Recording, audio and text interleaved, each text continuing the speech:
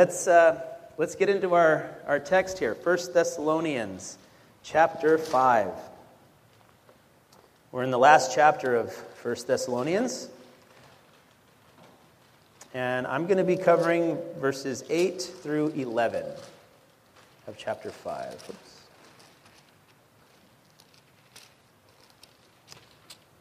So I'm going to read our text, I'm going to pray, and then we're going to get into it. So starting in verse 8 of 1 Thessalonians chapter 5, it says, "But since we are of the day, let us be sober, having put on the breastplate of faith and love, and as a helmet the hope of salvation. For God has not destined us for wrath, but for obtaining salvation through our Lord Jesus Christ, who died for us, so that whether we are awake or asleep, we will live together with him. Therefore, encourage one another and build up one another, just as you are also doing." Let's pray.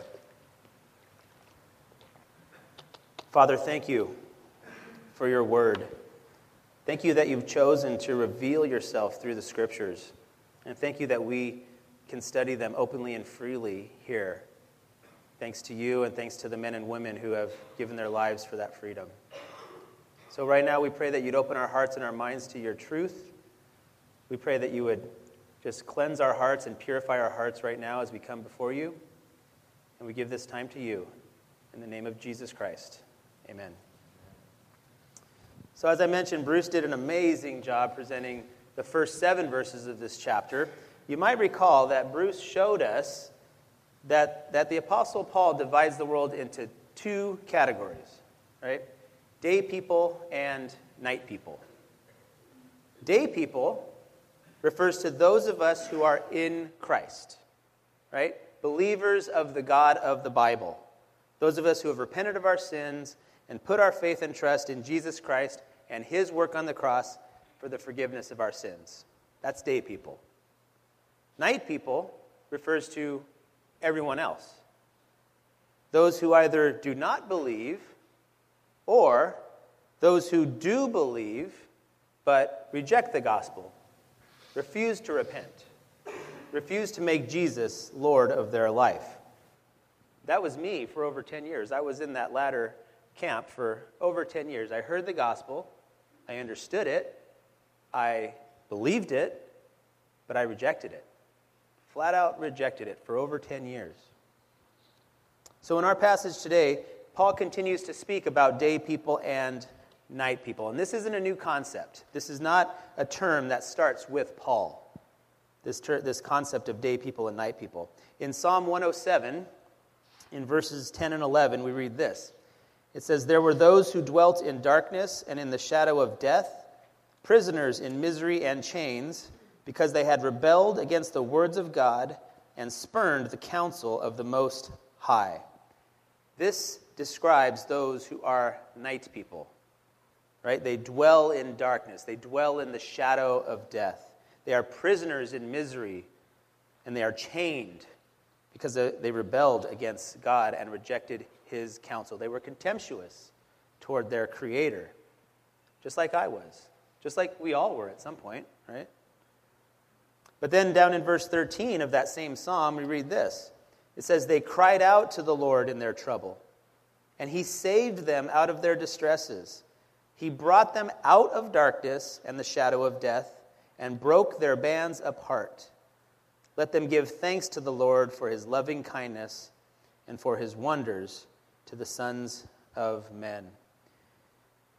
Bruce actually mentioned that same passage last week, and this then is an illustration of the terrible bondage of being in the night, being in the darkness, and the deliverance from sin and the deliverance from rebellion towards God that the Lord extends because of his grace and his loving kindness. And so we find that God has the desire to bring people out of the night and into the day, to make day people out of night people. Isaiah speaks of this desire of God's to bring people into the light when he wrote about the Messiah some 700 years before the Messiah's birth. Right? In chapter 9, verse 2, he says, "The people who walk in darkness will see a great light. Those who live in a dark land, the light will shine on them. And what is this light that will shine on them and shut out the darkness? Well, down in verse 6, he says, a child will be born to us, a son will be given to us, and the government will rest on his shoulders, and his name will be called Wonderful Counselor, Mighty God, Eternal Father, Prince of Peace. And of course, the child which Isaiah is referring to is Jesus Christ. God's heart has always been to bring people out of the darkness and into the light. And he sent his son, Jesus Christ, to accomplish just that on the cross. So we just read Isaiah 9:2, and in the Gospel of Matthew in chapter 4, Matthew actually quotes that verse. He says, the people who were sitting in darkness saw a great light, and those who were sitting in the land and shadow of death, upon them a light dawned. And at that point, Jesus says, I'm here, the light has dawned. And we read in verse 17, from that time, Jesus began to preach and say, repent, for the kingdom of heaven is at hand. In John chapter 8, verse 12, Jesus said, I am the light of the world. He who follows me will not walk in darkness, but will have the light of life. And so we see that in both the Old Testament and the New Testament, the Lord desires to rescue people out of the darkness and into the light, to turn night people into day people. Now, how does this take place? How does a night person become a day person? If Jesus is the one who does it, what is the means? What is the vehicle for that transaction to take place?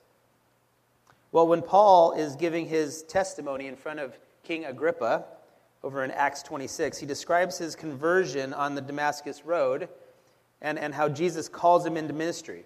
And in verse 18 of Acts 26, Paul says that Jesus tells him that his job is to open their eyes so that they may turn from darkness to light and from the dominion of Satan to God, that they may receive forgiveness of sins and an inheritance among those who have been sanctified, now watch this, by faith in me. By faith in Jesus Christ. To be rescued out of darkness and into the light. To become a day person, you must put your faith in the Lord Jesus Christ. It is by grace we have been saved through faith, according to Ephesians 2. Now, why is Paul making this contrast here at the end of this letter? Well, as Bruce mentioned last week, he wanted to encourage the Thessalonians. Paul was trying to encourage the Christians in Thessalonica. Remember back at the end of chapter 4, the very last verse, he says, therefore comfort one another with these words. And now here in our passage in verse 11, he says, therefore encourage one another and build up one another. You see, the people in Thessalonica, the Christians in Thessalonica, they were doing great, right? We've been learning this whole time that they were a great church, they were obedient, they were doing very well as a church. And they had a healthy fear of the wrath of God. They had a healthy fear of God's judgment. Evidently, they also had a certain level of understanding about the day of the Lord. And we see that in chapter 4, verse 13, where Paul says that he doesn't want them to be uninformed about the day of the Lord. They knew about the day of the Lord, he just didn't want them to be uninformed about it. See, they were confused about something. They were wondering, if a Christian died before Jesus came back, would that person miss the rapture? The rapture is described in chapter 4, and in verses 16 and 17, Paul says that the dead in Christ will rise first, and then those who are alive will be caught up together with them in the clouds to meet the Lord in the air and to be with the Lord forever.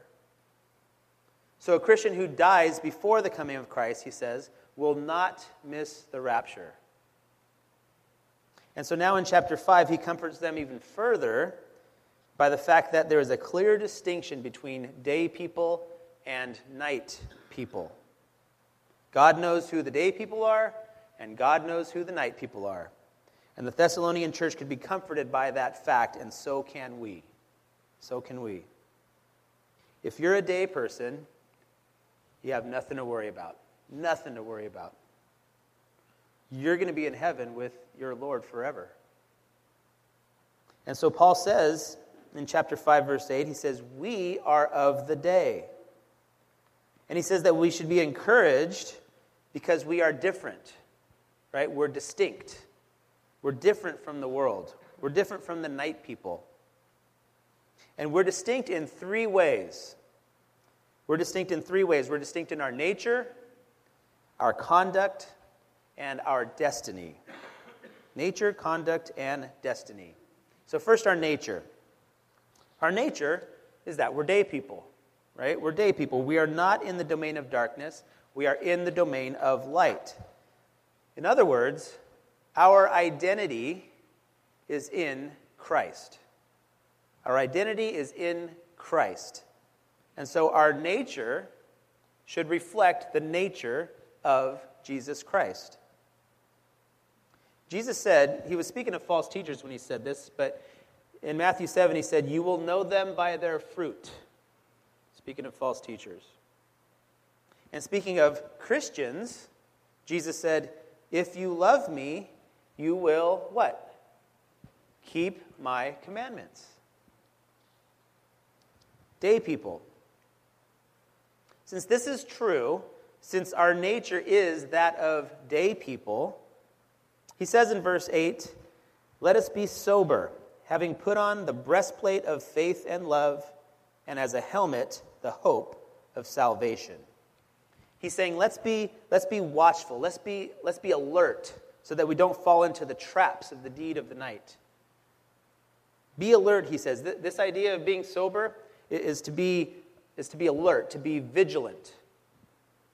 Don't allow the schemes of the devil to overcome you. Be alert. And if you do that, you will have great assurance that of your salvation, and you'll know in your heart that you have nothing to fear. I love that he tells us to be sober, to be alert, to be watchful. It pictures a soldier on duty, right? Which is appropriate for this weekend. And we know this. We know he's picturing a soldier on duty because he immediately moves into a description of a Roman soldier. He says, having put on the breastplate of faith and love, and as a helmet, the hope of salvation. Now, it's not all that important to get into the details about those analogies. I did some studying on those analogies, and it's fascinating stuff to me, but it's not really important that we get into detail about that. But what is important is that we understand what they represent. Right? The breastplate represents faith and love, and the helmet represents the hope of salvation. Faith, love, and hope. If you're someone who reads the New Testament on a regular basis, then you'll probably know that these three components of the Christian life, faith, love, and hope, these three components are frequently linked together. It happens quite a bit, actually. There's a familiar verse in 1 Corinthians 13 and verse 13, which says, but now faith, hope, love, abide these three. But the greatest of these is love. These are the three supreme components of the Christian life. Now, what I want us to see, and this is very important, what I want us to see is that these three things, faith, love, and hope, are the three greatest defenses that we have against temptation. Faith, hope, and love are the three greatest defenses we have against temptation. You'll notice that the breastplate and the helmet, they're used by a soldier for defense. They're used as a defensive tool, right? So he's saying that if the breastplate is faith and love, and the helmet is the hope of salvation, then he's saying faith, love, and hope are a tool of defense against temptation. These are gifts from God to help us combat the temptation to sin. And so here is the next manner in which we're distinct, our conduct. our nature, and now our conduct. You see, a person's nature, a person's identity, is always going to manifest itself in their conduct. If I'm a night person, a child of wrath, my behavior will reflect that. If I'm a day person, a child of God, my behavior will reflect that. And so the way to combat temptation to sin is through faith, love, and hope. And I'm going to show you how in a moment. So let me ask this. Are you concerned about your conduct? Are you concerned about dealing with sin in your life? Are you concerned about overcoming temptation? I hope so. And if you are, these three things, faith, hope, and love, are an absolute must in your defense against temptation. So first, faith. Faith is a defense against temptation. How? Well, sin, I'm going to be a little bit blunt here, sin is a result of not trusting God. Sin is a result of not trusting God. When we sin, we're not believing God. We're not trusting His promises. We're not trusting His character, His omnipotence. We can trust His promises. We can trust His promises. Just go through the Old Testament and you'll see promise after promise after promise being kept by God. Right? He told Abraham back in Genesis, He told him that He'll multiply his descendants and make them a great nation, and that He'll bring them into the promised land. And so through, slavery in Egypt and disobedience by all the kings and exile into Babylon, through all that, God preserved the nation Israel and made them a great nation in preparation for the coming Messiah. He promised King David in 1 Samuel 12, he said that He will raise up David's seed and He will establish His throne in His kingdom forever. And of course, Jesus Christ was the fulfillment of that promise. And when Jesus told His disciples repeatedly that He would die on the cross and then be resurrected 3 days later, He did just that. And that promise was kept when the tomb was empty. You can trust the Lord. Nothing is too hard for Him. Nothing is too difficult for Him. Nothing overwhelms Him. No one can defeat Him. Jesus overcame death. Nothing is too difficult for Him to overcome. He has a plan, and He is unfolding His perfect and sovereign plan, and it's right on schedule. Nothing happens outside of God's plan. And so if I believe God, if I trust Him, that He always keeps His promises, that He has a perfect plan, then no matter what the temptations the enemy puts in my path, I won't succumb to those temptations, right? Now, the reality is that we all sin, right? Even though we're in Christ, we sin. We don't want to, but occasionally we do succumb to those temptations. And so I thank God for 1 John 1:9, where it says, if we confess our sins, He's faithful and righteous to forgive us our sins and to cleanse us from all unrighteousness. Thank God for 1 John 1:9. And the longer we walk in the faith, the less we will sin and will become more and more like Christ. That's called sanctification. But when we do sin, we're not trusting God. For example, and I'm guilty of this one sometimes, if I worry, what I'm saying is, God, I know You said You're sovereign. I know You said You're in control. And I know that You told me that there is nothing You can't overcome. But you know what? I just don't believe You. I'm going to worry. You're not trusting God. I have to admit, when my mother was getting more and more sick, I worried. But He says, I'm in control. I'm sovereign. I have a plan, and there's nothing I can't overcome. And praise the Lord that He saved my mom less than a week before she died. Here's another example. When I lie, I'm saying, God, I know you said you'd bless me if I obey you, but in order to get what I want, I have to lie. I don't trust your promise. God says not to engage in sexual immorality. If I decide to engage in sexual immorality outside of the bonds of marriage, I'm saying, God, you told me that if I refrain from committing fornication, that you'll bless my marriage relationship. But you're wrong. I believe I'll be more fulfilled if I engage in fornication, either before marriage or outside of marriage. I don't believe you, God. God says, obey me and I'll bless you.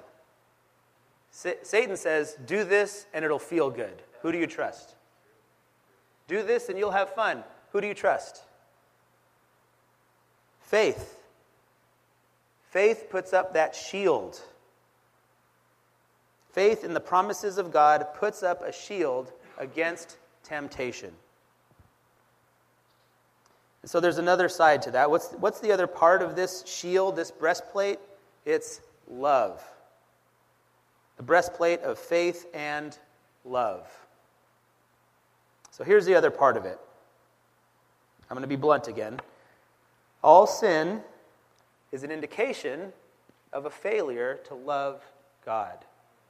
All sin is an indication of a failure to love God. What do we mean by that? What do we mean by love? Well, Jesus, when he was asked what the greatest commandment is, he said in Matthew 22, verses 37 and 38, you shall love the Lord your God with all your heart and with all your soul and with all your mind. This is the great and foremost commandment. What that means, to paraphrase, is that we are to love God with all that we are, with all aspects of our being. We are to devote ourselves to God completely as the supreme object of our affection. Let me say that again. We are to devote ourselves to God completely as the supreme object of our affection. And we are to delight in the Lord. We're to delight in Him. Psalm 37 says this. It says, delight yourself in the Lord, and He will give you the desires of your heart. Commit your way to the Lord, trust also in Him, and He will do it. Delight in and devotion to God as the supreme object of our affection. Think about it. Whoever is the supreme object of your affection is going to control what you do. Right? You'll see this in human relationships sometimes, but more often it plays itself out this way. Right? If I sin, what I'm saying is, God, you're not the supreme object of my affection. I am the supreme object of my affection.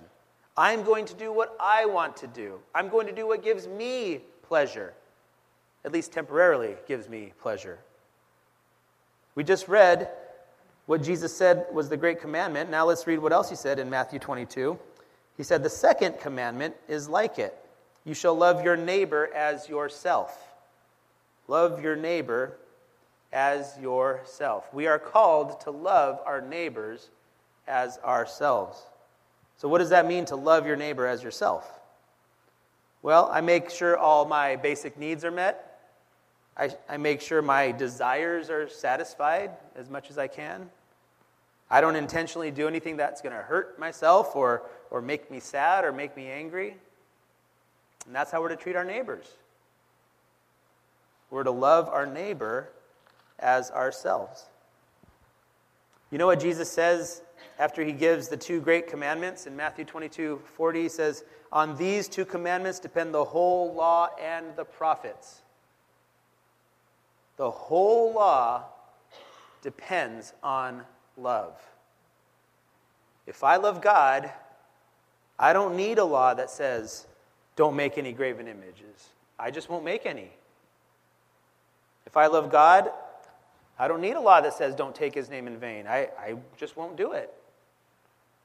I don't need a law that says, love your neighbor like yourselves, because I'm going to love the people that God loves. I don't need laws that say, do this and don't do that, because I will naturally want to do the things that please God. And so the breastplate that protects us from temptation is faith and love. And then Paul mentions another aspect of this, of protection that a soldier must have, and this is the helmet of the hope of salvation. The hope of salvation. Someone says, well, if I'm in Christ, don't I already have salvation? Why do I need to hope for it? I already have it. Well, that's a good point. But what he's referring to here is our glorification. Our glorification. This hope is in the future aspect of our salvation, where we will be given new heavenly bodies, and these bodies are going to be redeemed and glorified, and we become sinless and perfected just like Christ when we're in heaven. This is the final stop in our salvific road, the road to salvation. Remember a few weeks ago, Pastor Mark laid out our path as believers, right? He said, first, we're regenerated. There's regeneration. There should be a slide for you guys. There we go. First, we're regenerated, right? Regenerated means we've been given a new heart. We're made a new creation. And we're given the ability to turn towards God and repent of our sin. And then we're justified. Justification, right? So now we've been forgiven of our sins, and Jesus took the penalty for our sins. And God sees us as righteous. We're justified. Then sanctification. And this is, as we walk with the Lord, we become more and more like Christ. Sanctification. And finally, we're glorified. When we're in heaven, we're glorified. And this component of being glorified in heaven, that is the hope of eternal glory, the hope of salvation that Paul's referring to here. Does that make sense? If you have the hope of eternal glory, that you're going to be in heaven with your Lord forever, then you're going to conduct yourself in a way that reflects your identity. If you have the assurance that you will see Jesus face to face, and he's going to say, well done, good and faithful servant, in response, we will necessarily behave in a way that honors that truth. We're day people. Our defense to the darkness and the deeds of the night is faith in God's promises, an intense love for him and for people, and the hope and assurance of our glorification when we see him face to face. So we're different. We're distinct. We don't look like the world. I tell my kids all the time, when I'm taking them to school or when I'm sending them out in the world, I tell them, we're different. This family is different. Our family's not going to look like the families that you see at school. We're different. If your life looks like the world, if your life looks like the lives of those in the world, I would encourage you, lovingly encourage you, to examine your heart. Ask God to reveal to you where your heart is. Don't lose that assurance of your future eternal glory. Examine your heart and see whether you're in the faith. We're actually commanded to do that in 1 Corinthians 13. And so Paul says that eternal glory is our destiny. This eternal glory is our destiny. And this is the third aspect of our distinction in Christ, our destiny. And this is the most glorious of all the distinctions. Our destiny is eternal glory. He says in verse 9, look at verse 9. He says that God, this is marvelous, God has not destined us for wrath. Amen. When we have the shield of faith and love and the helmet of the hope of glory in our hearts, the resulting pattern of obedience, not perfect obedience, but a pattern of obedience in our life, that is proof that our destiny is not wrath. Our destiny is not the wrath of God. What a marvelous truth. God has not destined us for wrath. He said the same thing in chapter 1, verse 10, that Jesus rescues us from the wrath to come. It's not that the wrath isn't coming. Jesus rescues us from the wrath to come. The wrath is coming. The wrath is coming to those who don't know the Lord, to those who die in their sins, to those who haven't repented and put their faith and trust in Christ. But he says, for those of us who are in Christ, Jesus rescues us from the wrath that will come. We're not destined for wrath. Jesus and his work on that cross rescues us from that wrath. It's like in the days of Noah, right? When Noah, for 120 years, was building that ark and preaching righteousness. For 120 years, he preached righteousness. And he warned people of the wrath to come. And not a single person heeded the warning. The only people that got on that ark were Noah, his wife, his sons, and their wives. 8 people in the whole world heeded the warning. And the rest suffered the wrath of God. The wrath of God is coming. God talks about that throughout the Bible. There's in a lot of places. I'll give you a few. Matthew 3:7, John 3:36, several times in the book of Romans, Ephesians 5:6, Colossians 3:6, all over the book of Revelation. God talks about the wrath to come, and those are just a few. And in all those places, God is warning the non-believer of their ultimate judgment when he pours out his wrath. But not for us. Not for us. God has not destined us for wrath. Period. We are in Christ. And those of us who are in Christ have obtained salvation through our Lord Jesus Christ. That's what it says in verse 10. In verse 9 and 10, we have obtained salvation through our Lord Jesus Christ. Now watch this. Who died for us. Boy, that's an amazing statement. He died for us. That's an entire sermon in and of itself. He died for us. He died for you. He died for me. He died in order to give us a righteousness that we could never attain on our own. He died so that we could be made right with God if we repent and believe. That's an amazing gift. Amazing gift. Romans 5:8 and 9.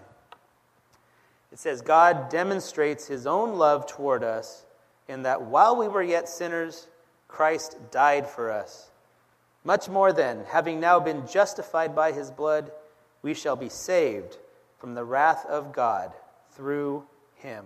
Amen to that. If you've repented and put your faith and trust in Jesus and his work on the cross, then you are a day person. Not destined for wrath, but destined for eternal glory. Jesus' death sets us apart from the night people. He died for us. He died for us. Look at verse 11. Just to conclude, verse 11. This is a very pastoral statement by the Apostle Paul. He says, encourage one another, build up one another, just as you are also doing. They were already doing this. They were already encouraging one another and building up one another. And Paul's just encouraging them to keep encouraging one another. Very important. If there's someone who's anxious, whether in this church or another church or not even in any church, if there's someone that you know who's anxious, comfort them. If there are those who are weak in their faith, build them up. Come alongside them. There's times where I'm weak in my faith. I get anxious. I get discouraged, fearful. And so many people in this church have come alongside me and encouraged me and built me up. There's no reason for us to be fearful. There's no reason for us to be doubtful. So be encouraged. Be encouraged. Our destiny is not wrath, but eternal glory. I'm going to invite the worship team up now as we close. Our prayer team after our service is going to be to my left, and if you need prayer for anything, I encourage you to come ask them to pray for you. They would love to do that. And before we close, let me just say this. If you're a day person, be encouraged. Be encouraged that your destiny is not wrath, but in glory. And for the night people in your life, the night people that you know, maybe in your family, your friends, your coworkers, love them, encourage them, share the gospel with them. Tell them how much Jesus loves them, that he would die on the cross for their sins. Let them know that God so loves them that he gave his only begotten Son, that whoever believes in him shall not perish, but have eternal life. Let's pray. Father, thank you that you've made us into day people. Thank you that you've given us a righteousness that only you can give, a righteousness that we can't attain on our own. And Father, I just pray that we would be encouraged by that we would not be anxious, knowing that our destiny is eternal glory in heaven with you. And so I pray that in the meantime, until that day comes, that we can conduct ourselves in a way that honors you and glorifies you with the shield of faith and love and the hope of salvation. Thank you for this time, Lord. In Jesus' name, amen.